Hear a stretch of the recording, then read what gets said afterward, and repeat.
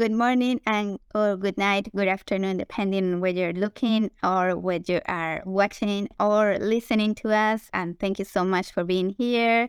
We have a very special guest today, and I am sure we'll have a lot of fun. Thank you for being part of this series, Andrea, and for being here in this podcast. We have a series that is talking with many super brilliant, smart, and successful women in STEM. And it's been really nice to talk to all of you guys and learn about your successes and then have all that inspiration for anyone else that wants it. So, Andrea, thank you so much for being here today. Thank you for inviting me. What a pleasure to be here and being part of the women you have selected to interview in your podcast. And it's an honor, and I'm humble for it. Thank you so much. No, thank you. That's so nice. Well, without further ado, we have a lot to cover. So let me introduce Andrea. So Andrea Sanchez Source is enthusiastic about the long-term performance and integrity of materials exposed to aggressive environments at the macro and micro level. She has experience in various industry sectors such as transportation, oil and gas, and tech. Andrea received her Ph.D. in civil engineering with concentration in materials from the University of South Florida.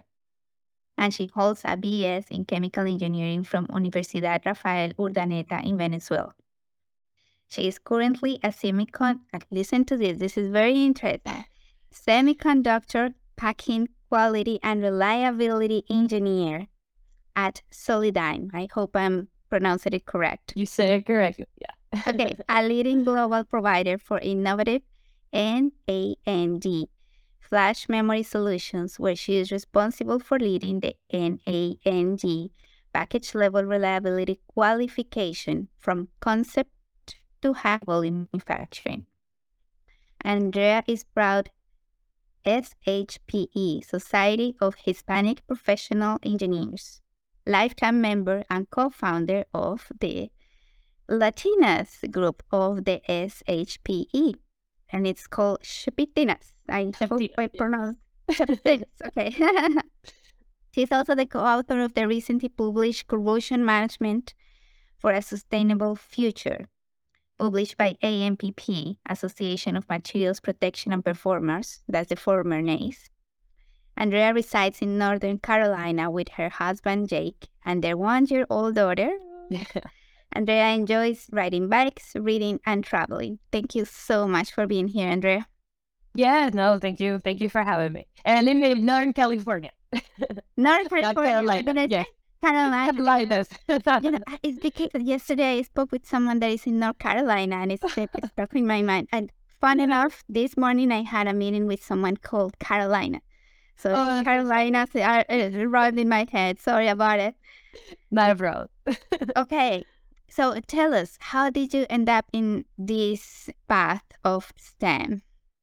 Yes, so cool. I would say it's an aggregate of multiple things, right? I did not get here alone. No one does, right? But I think I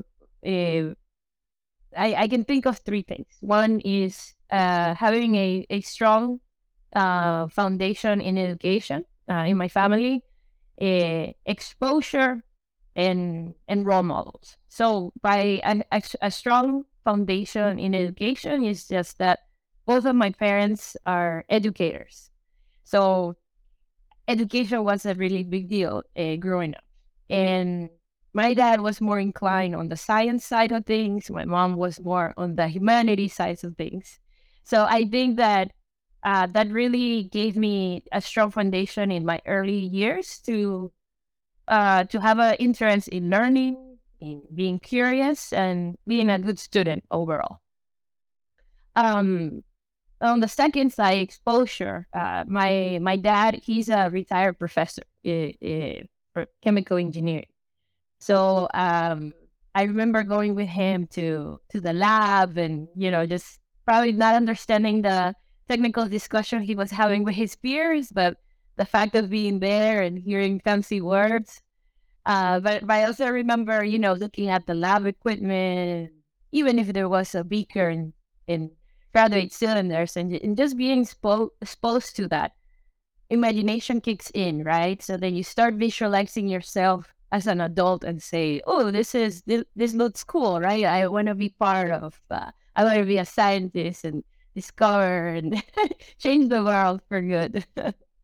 um, and then role models. I am the youngest of three sisters, so and I have 8 to 10 years age difference with them. So by the time I was 7 years old or so, there were already conversations about college happening in family discussions. And so probably by the time I was already entering my teenager years, my sisters were both graduating from college. And, when you're a teenager, you seek for independence, right? And I think that really gave me the motivation to say, I want to be like them, right? Well, first of all, I'm biased because I love my sisters. They're my best friends and they're wonderful. But just seeing them in their early career and that independence and that knowledge really, really just set me to say, okay, I definitely want to go to college. Now, why STEM? I'm sure I was highly influenced by my dad and probably like my older sister because they both happen to be chemical engineers. But I think from early on, I think engineering was my calling. I think I was okay at math. I really like physics and chemistry when I first took those courses. Now, are engineers born or made? That's a chicken or the egg question. I will never know. But I would say that's what set me up to the path of STEM, and I feel very fortunate for having that family support throughout the years.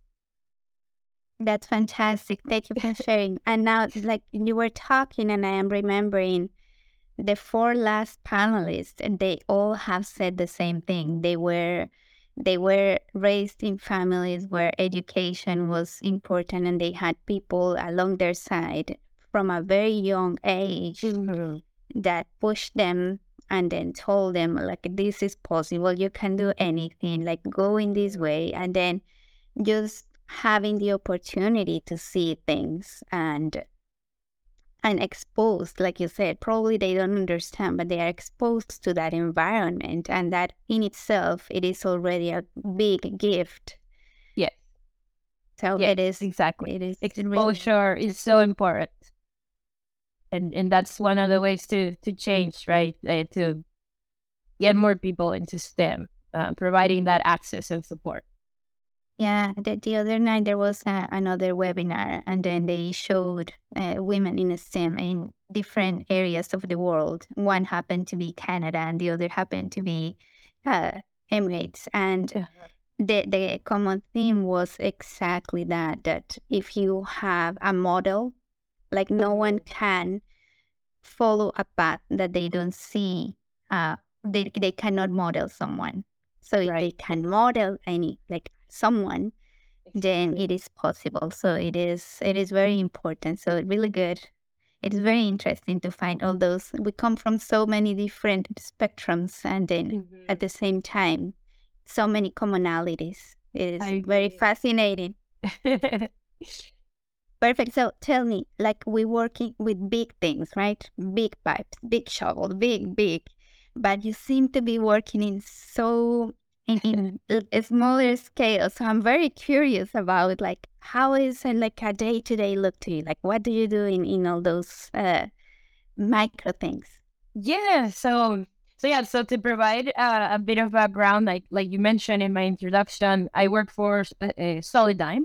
It's a data storage solution company. I think that maybe what I said in the intro might have been a mouthful, but it's a data storage solution company, and you probably and our main product is solid state drives. Now, I know some listeners may be very tech savvy and have a very well knowledge on what a solid state drive is, but for those who don't, I think the best analogy is that you probably have had a hard disk drive, right?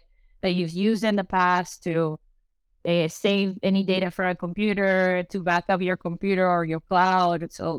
And the hard disk drive, it's already an old technology. The latest technology in data storage is solid-state drives. And these are integrated circuits that store data persistently. So before, the hard disk drives were more of like a mechanical device. Now the solid-state drives just operate with integrated circuits, right, that are made of transistors. So I specifically work with the quality and reliability of this integrated circuit assemblies that are also known as semiconductor or integrated circuit packaging. So what it is that this integrated circuits or chips, which I'm sure many people are familiar because chips, it's a big word right now going on. The chips in a package, it's encapsulated in an epoxy, and it has electrical connection underneath. So then the packaging has two purposes. One, to provide the electrical connection from the chip to the printed circuit board, so where eventually will be the solid-state drive. And then two, the packaging also offers environmental protection. So against any mechanical, chemical damage, or light-induced damage. Now this packages, what it's interesting is that they're made out of metals, ceramics, fibers, polymers. So it's all these different types of materials all bundled up together, and during the service life, right, are exposed to a high and low temperature fluctuations. They're exposed to high humidity, and because they're usually turned on for its operation, there is some a voltage bias in them. So I think with these keywords, you probably know where I'm leaning to. So there is a high risk of corrosion or mechanical damage in these packages. But in addition to that, because of all the different materials that I mentioned, there's a key material property, which is the coefficient of thermal expansion, that it's key for the reliability of this package. So the coefficient of thermal expansion, it indicates how much a material expands upon heating. So all of these metals, fibers, ceramics have different coefficient of thermal expansion. So if there is a severe mismatch, right, like we call shear stress, for example, that could lead to a failure, and then the device becomes non-operational.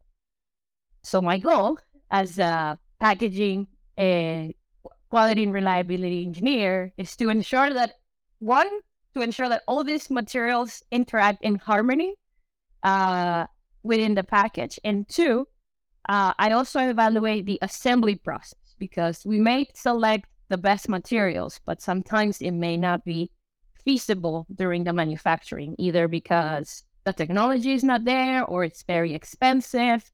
So I need to ensure that when this is all manufactured, the device will perform its intended function for the specific time and under a specific operating and environmental conditions. So that's I think that's my work in a nutshell. I hope I was I didn't lose you. No, it was like a really great description. I was picturing everything in my mind, like making the mental pictures of, the little elements and the materials being together. So very nice. Thank you. Yeah, you sure know how to, vulgarize things so people can understand and follow the trends. So it's really nice. Very interesting to have all those materials working together. Normally, as a corrosion or integrity, we work mostly with metals, or but it's sometimes like non metals, like FRP or something like that. But it's rare that we can have the opportunity to have all the materials, the possible sources within one product. So it is incredible. I'm amazed, honestly, like how far we have gone with the semiconductor technology. It's very impressive.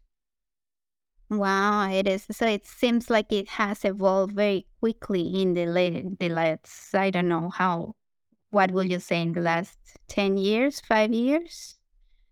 I mean, I think it has evolved along with the what they call it, Moore's law, and the number of transistors that you can put in a specific area of a chip. I think it just has been caught up with the transistors evolution as well. I would say, yeah, I would say I'm relatively new to this field, but from what I've read and interacted with other colleagues, I would say maybe from the 1990s it has really kicked off. Um, That's very interesting. It sounds amazing. Thank you for sharing. yes. So you have been working in many sectors, right? In oil and gas and tech now. And so you have seen the scale in different areas, different sectors, different companies. Is there any one thing that is common for this corrosion theme that we so like to talk about? Is that something that you can see it's repetitive? It can be good or bad. It doesn't have to be one or the other. But is there any common theme that repeats? Yeah, so right in the three fields that I work on, in infrastructure and with my PhD in modeling reinforced concrete, then moving to oil and gas and now tech. Okay, like you said it, all of them, what is prevalent is the corrosion is there. But I would say that one thing that I see in all of them is that we tend to follow a lot of prescriptive stress test based evaluations. I see that a lot in the three of them, very prescriptive, like, and it's not performance based. So it's almost as if the assessment of these materials, we're still using what was used 3 decades ago or so. It hasn't caught up with today's technology and today's advanced materials that we have. And I would say this from concrete, because concrete mixtures are, today's high concrete mixtures are very different from 30 years ago. Same thing with the selection of materials in steel alloys for pipelines, and then same to the selection of materials that we have for semiconductor packaging. So it is interesting that we still use this 3-decade-old stress test base rather than cutting up with performance base. And what I mean is that it's almost feels like it's a check mark. Okay, it passed this prescriptive test, then it's good. But I don't know. I wonder, sometimes if we are over designing or under designing. You never know. Hopefully not. So and with those prescriptive stress test base that I mentioned, along comes with predictive modeling. Obviously, there's advanced modeling today, but I would say that when you're I feel there's more advanced modeling obviously in investigation centers and universities, but I think that in the field, we're still using 30-year-old plus approximations that again, they haven't caught up. So I find that very interesting. It's almost like in the 1970s and 1980s was the golden era for empirical approximation for lifetime prediction of these materials, and it ended there. I don't know. Stopped. Yeah, time stop. So and I get it. I mean, there is NISA standards that needs to be followed for safety purposes, but yeah, it's just not much change there. Interesting. I have never thought about it, but it is, it is the oldest standards. So what we are testing upon, it's still back in the day, we'll say. So a lot of rule of thumbs approximations, which I think they tend to be more on the conservative side. Yeah. Yeah, because when you have no certainty, then you have to make some room for safety for error, when you're assuming, with thumb. So Mhm. interesting. Well, thank you for bringing that subject to. Normally, we don't think about those things, so it's very nice. Perfect. So I also know you've been super active on sustainability and along Chris, and I'll talk about Chris when we close today, because this interview is happening because of Chris, and I really have to give a big shout out, but I want to do it at the end. But in that work that you have done in sustainability and the book and all that, tell us a bit about that. Yeah, so that's been more of a, at this point, it's more of a side hobby. That's what it was, I would say, a low one, because the idea probably started around 2015 or 2016 when Chris Taylor and I happened to be working together for the same company, DNB. And we were both in the Strategic Research and Innovation Group. So at that time, there was a push to see what are going to be the new technologies in 10 to 20 years ahead that DMB can start, playing a role leader in the industry, right? That it can look ahead and start preparing for any major change that may come in. So during that time, in the mid 2010s, that's when the Paris agreement happened, and with that came along the United Nations Sustainable Development Goals. And so it was interesting to see that there was a lot of publications on climate change, on green materials, circular economy, but there wasn't much emphasis on long-term performance. Like, it seems that it was, okay, that these are kind of like green materials that are green today, kind of like low carbon for today. But there was not much on long-term performance. So during that time as well, AMP, or formerly known as NACE, released the impact study, which was a groundbreaking study presenting the importance of corrosion management and its impact to society, environment, and the economy. So those three keywords, right, that I just mentioned are the main pillars for sustainable development.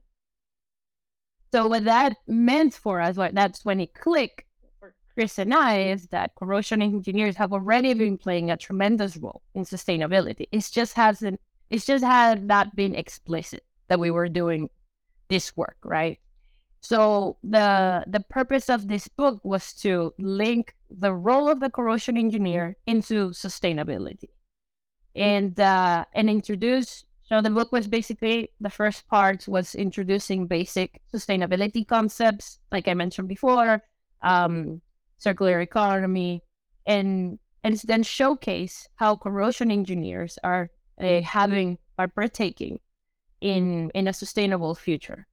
And but the main goal is that this book would serve as a conversation starter and see where it takes us. Because unfortunately, the word sustainability sometimes can be associated as a dirty word in the oil and gas field, for example, right? So the idea was to say, hey guys, we've already been doing this, and we're not greenwashing. We are doing something for a sustainable future. Like, it is aligned to sustainable development goals. So that's the purpose. Start the conversation, see where it goes. Well, that sounds amazing. It is. I think we have a lot accomplished. It's just as a corrosion and integrity management, if we do it correctly, we have already a lot of those check marks, and there is a little bit just of the gap to be closed. And it is exactly the same. Now that you mentioned Chris, I work with Chris in the sustainability when we first start talking with Sandy and Chris about sustainability. We need a standard, we need a guide, because everyone says it's easier for other professionals or it's easier for units, but we don't have a lot of incidents of that because we are just like corrosion integrity, like it doesn't have to what is it? And a lot of people didn't think we have a correlation. And that is when I first started working with them like 6 years ago. That was exactly it. It was like, it is easier, it's easier to change the cloth bag or the plastic bag by cloth bag. But then what?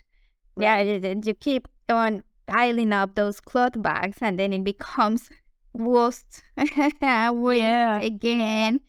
And so it's the same concept. What can we do as corrosion and integrity management if we do it correctly? And we have a lot of tools already that we can use. So I'm really glad that these books and these conversations start to be more out there, and then it is perceived in a better way. So it was certainly, you guys were one of the pioneers on starting the discussion. So yeah, mission accomplished, because a lot has been discussed after that publication came out.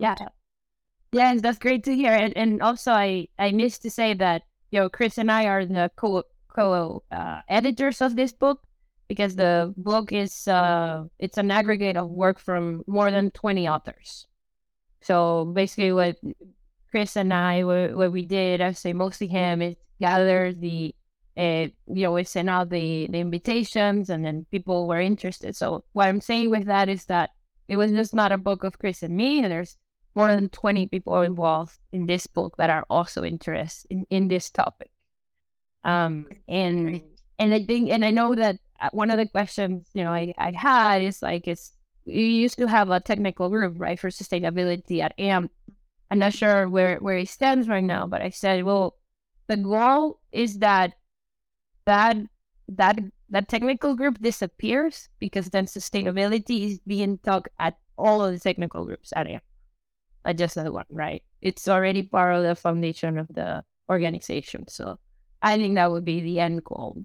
And also that we need the experts, right? The corrosion experts to be involved, compared to other people that, I'm not saying all of them, but could be associated with being a little bit more fanatics and are not in a technical field, and suggest that this is what we have to do, this is the right thing. So we need the experts to be involved in creating a more sustainable future.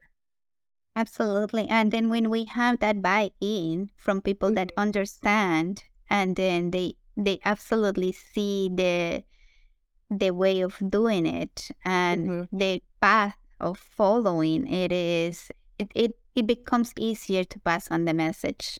Yes. So yeah, conversations are continuously going, like the EFC, the European Federation of Corrosion, the next conference will be focused on sustainability and circular. That's great. That's great. So it is a lot of opportunities. Yeah, a lot of opportunities out there. So that's very, very nice. Thank you. So now that we are talking about Sustainable Development Goals and the UN and all that, this whole segment of the podcast, talking to women in STEM, and it is meant to be for kind of raising awareness, but also to see how can we do to close that gap, the gender gap. So that's Sustainable Development Goal number 5, number 4, 17. But number 5 talks about how can we close that gap? What have we done? Like, what can we do? Again, just like sustainability, the first thing that pops into my mind is like, well, in the place I am right now today, what can I do? So, and I know you have been very active with all those things. So Tell us more about that. Yeah, so as mentioned before in my introduction, I am a proud member of the Society of Hispanic Professional Engineers, also known as SHPE. So since I moved to the United States for grad school, I've been heavily involved with that organization. So the mission of the organization is to increase the number of Hispanics in STEM by providing access, support, development. And so the organization has multiple programs that serves to the Hispanic community. And I mostly worked when I was in grad school with graduate school efforts, creating awareness of graduate school to undergraduate students. Because as we said, right, we need a role model to look up into. So we wanted to provide this access to undergraduate students to see, here are your opportunities for grad school. Here's how it's like. See if you like it. At least the exposure, right? Like it's important as well. So I mainly work on that. But then after graduation, I didn't know exactly. Now I still wanted to be involved in the organization, but I didn't know exactly what to do.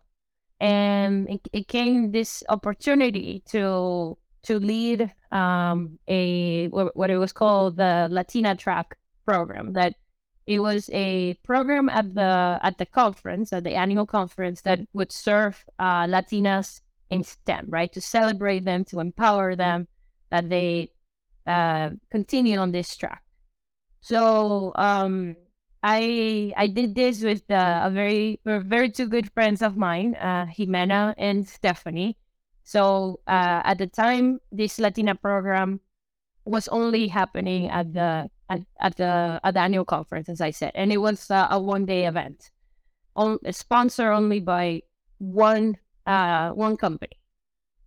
Fast forward 4 years later, I'm very proud to say that it became a 3-day program sponsored with more than 15 companies.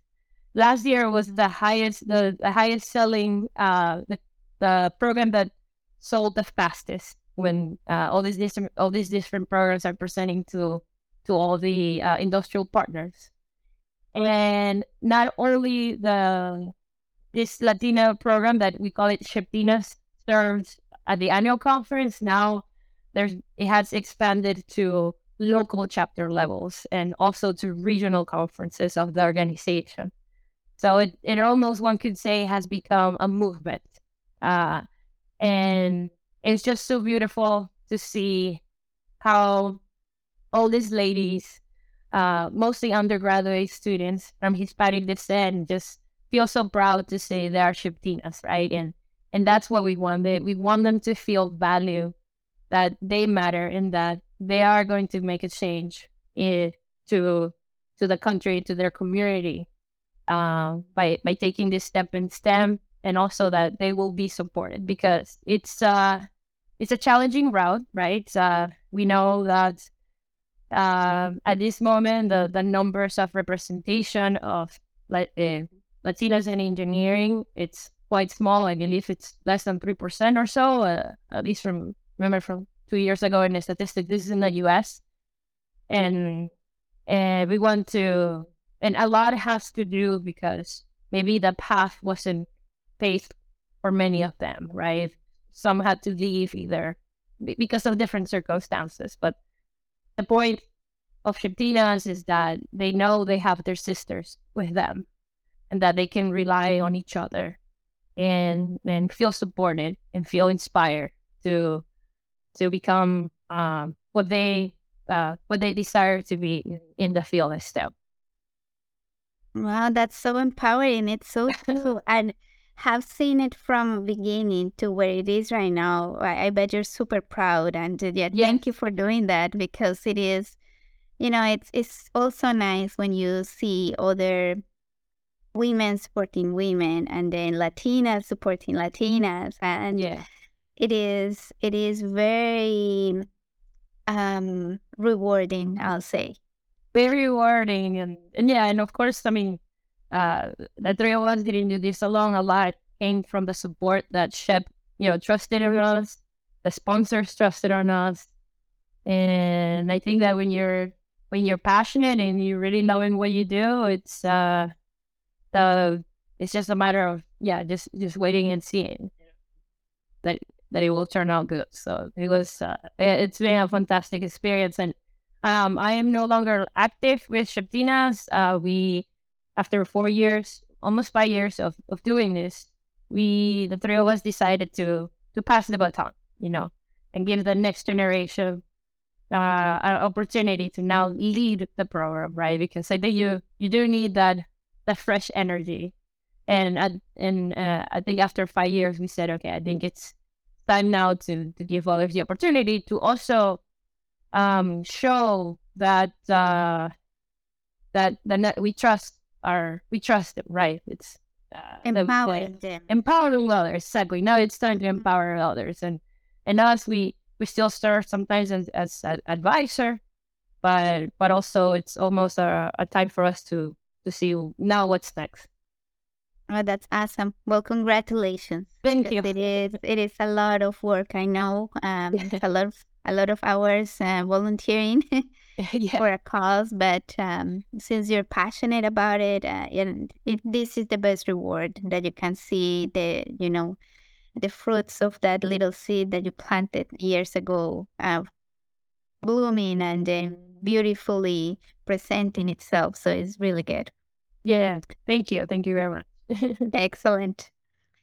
Okay, so what will be your advice, maybe, or if you want to say something to the audience that is, and maybe here we can break the question into.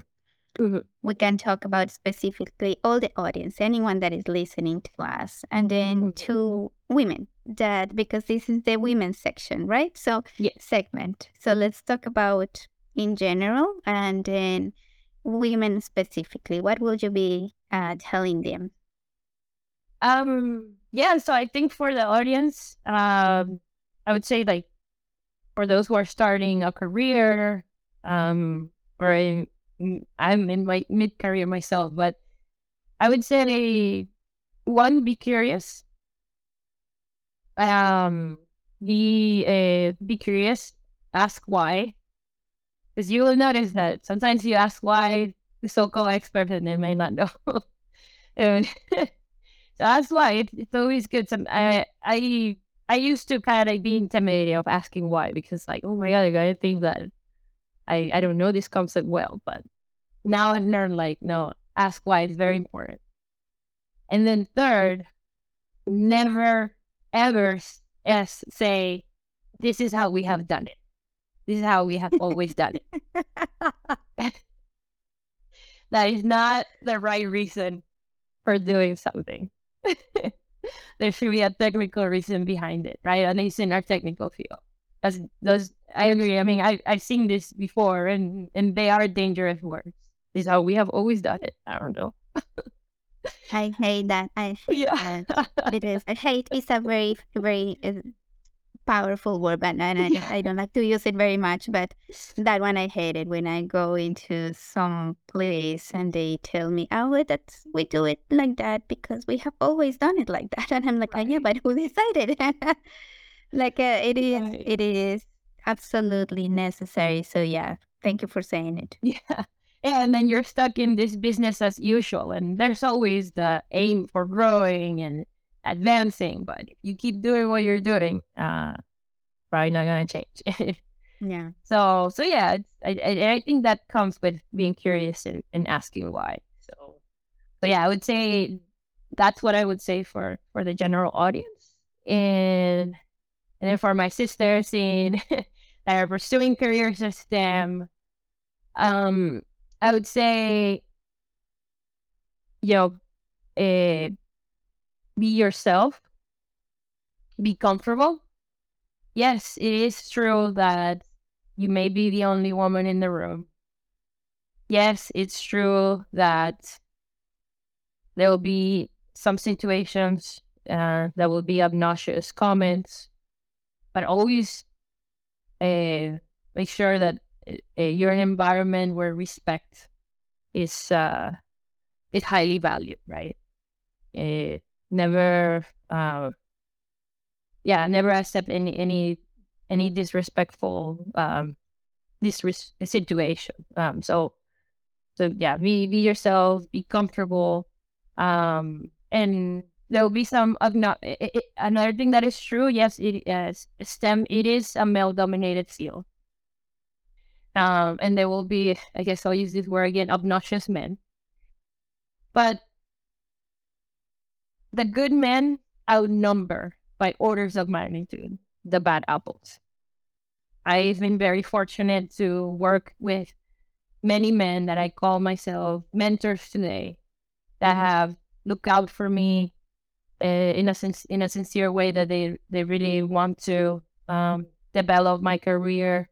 They want to help grow my career, and I'm very thankful for them, because I am where I am today thanks to this man. So they are, again, the good men outnumber the bad apples. And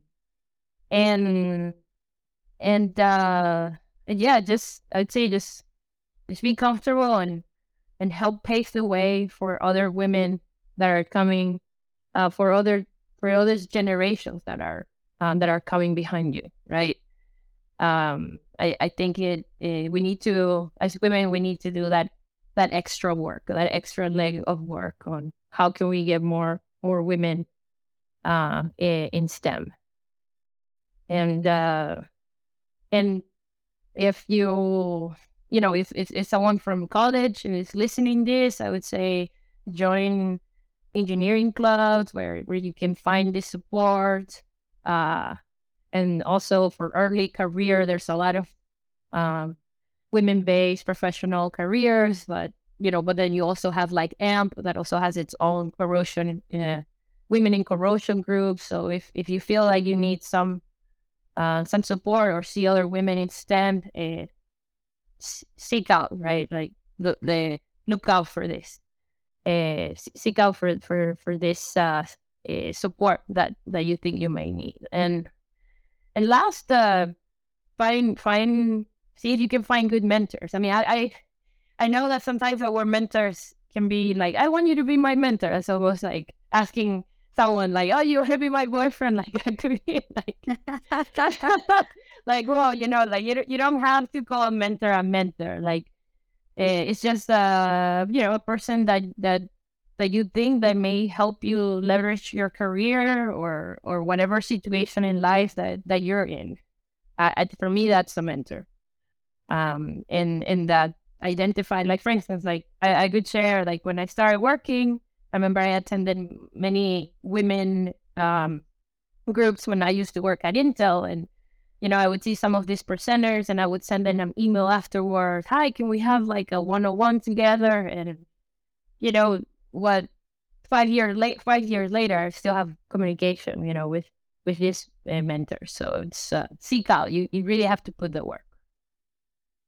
Yeah, it's very important that you mentioned that, because that's the way you build your community.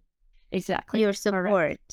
And again, like we have been saying this all along with all the women I've spoken in the podcast. That's the theme, the common theme. Mm-hmm. Yes, it's lonely, but it doesn't have to, because there is many opportunities of connection and networking and support that are out there. So just put yourself out and then follow the path. And then, like I said in I think it was in the December podcast, if you ever want to, discuss more, there is a lot of us that are older, right? So you can reach out. And exactly, we'll be happy just to light a light into that path. So yeah, these kinds of spaces are meant to be exactly that, lighting the path. Maybe it is already paved, but you don't have light, so you don't see really well where you're going. So at least you have a little bit of guidance or something, something that sparks a light into what you are looking for. Exactly. So, and the mentorship mentee relationship, like I've reached out to multiple people, and sometimes there's just no click, right? There's just no chemistry, and that's fine. Just like friendships, right? Like a relation, that's the nature of relationship. But I assure you that if you keep trying, you will find those people that you have a click with. And Absolutely. And that is all along your career and your life. I mean, Andrea is here because I connect, and then now I'm going to allow myself to thank Chris for these opportunities, because we are thanking the good guys. exactly. And then we are talking about reaching out, and then we are talking about don't be afraid. So all those three things happened in alignment, and that's why Andrea is here with me and with all of you guys today.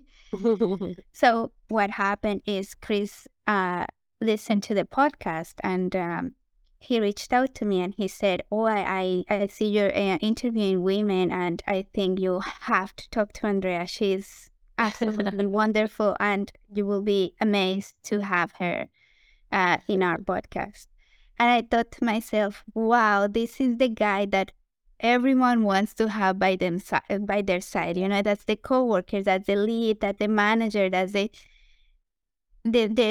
person that empowers. And he didn't have to reach out to me. He didn't have to say your name, but he did, and he did it authentically. So, Chris Taylor, thank you so much. We need more of you like that, because it is by support like this that we feel that what we are doing is important, and that we feel empowered, and that we say, okay, this is making a meaningful ending to whatever is the world. I'm very ambitious, right? I'm always like, I love change the world, and that's where I have this. I love it. My goals are always, and I stand by them. And I love when people come out and say, you know what, this is so cool. And they may think I'm crazy, but they still go along. I love it. And I super like that attitude. And Chris, thank you so much. And all the women and men out there that think you can empower someone. This is a very little way, and it doesn't take none of your time, like 3 minutes to write an email, and then beautiful things can blossom out of that. So that's a way of extending the ladder. And I'm very, very grateful to have not only Chris's in my life, but also Andrea's, and you have all the other girls that when I talk to them, they're like, oh, yes, of course, then let's do this. This is cool, yeah. And it's like, I'm like, oh my God, I'm not the only one crazy that thinks that this is important. It is really, making a way of showing younger people that we can do it. We only have to reach out. We only have to ask. We only have to, and we may have rejections, but it might be something that is a click like this, and we have super nice conversations, and then we expand our knowledge, and then we get connected, and that is very important. Absolutely. And thank you, Monica, for changing the world one podcast at a time. This is fantastic. Because I know, well, I don't know, but I have an roughly understanding of the amount of time you have to spend, right, to prepare, to have the podcast, and then post edit. So you're already very busy, and the fact that you have this inspiring you is just so inspiring. So thank you for all this effort. It's just absolutely beautiful. So thank you so much. Thank you, Andrea. Thank you so much. And I think we are at the end of the podcast. Any other last minute or last sentence? It's just been wonderful. If other listeners want to connect with me, they can find me on LinkedIn, Andrea Sanchez Sowers. Again, happy to connect. And let's see where this takes us. Andrea, thank you so much for being here once again. Chris, thank you for having this opportunity later. And we hope to see you guys in the next interview. Stay tuned and, subscribe and all that the YouTubers say so you can be, you don't lose where we are. And thank you so much. I'll see you guys in Thank 2 you weeks. so much. Bye.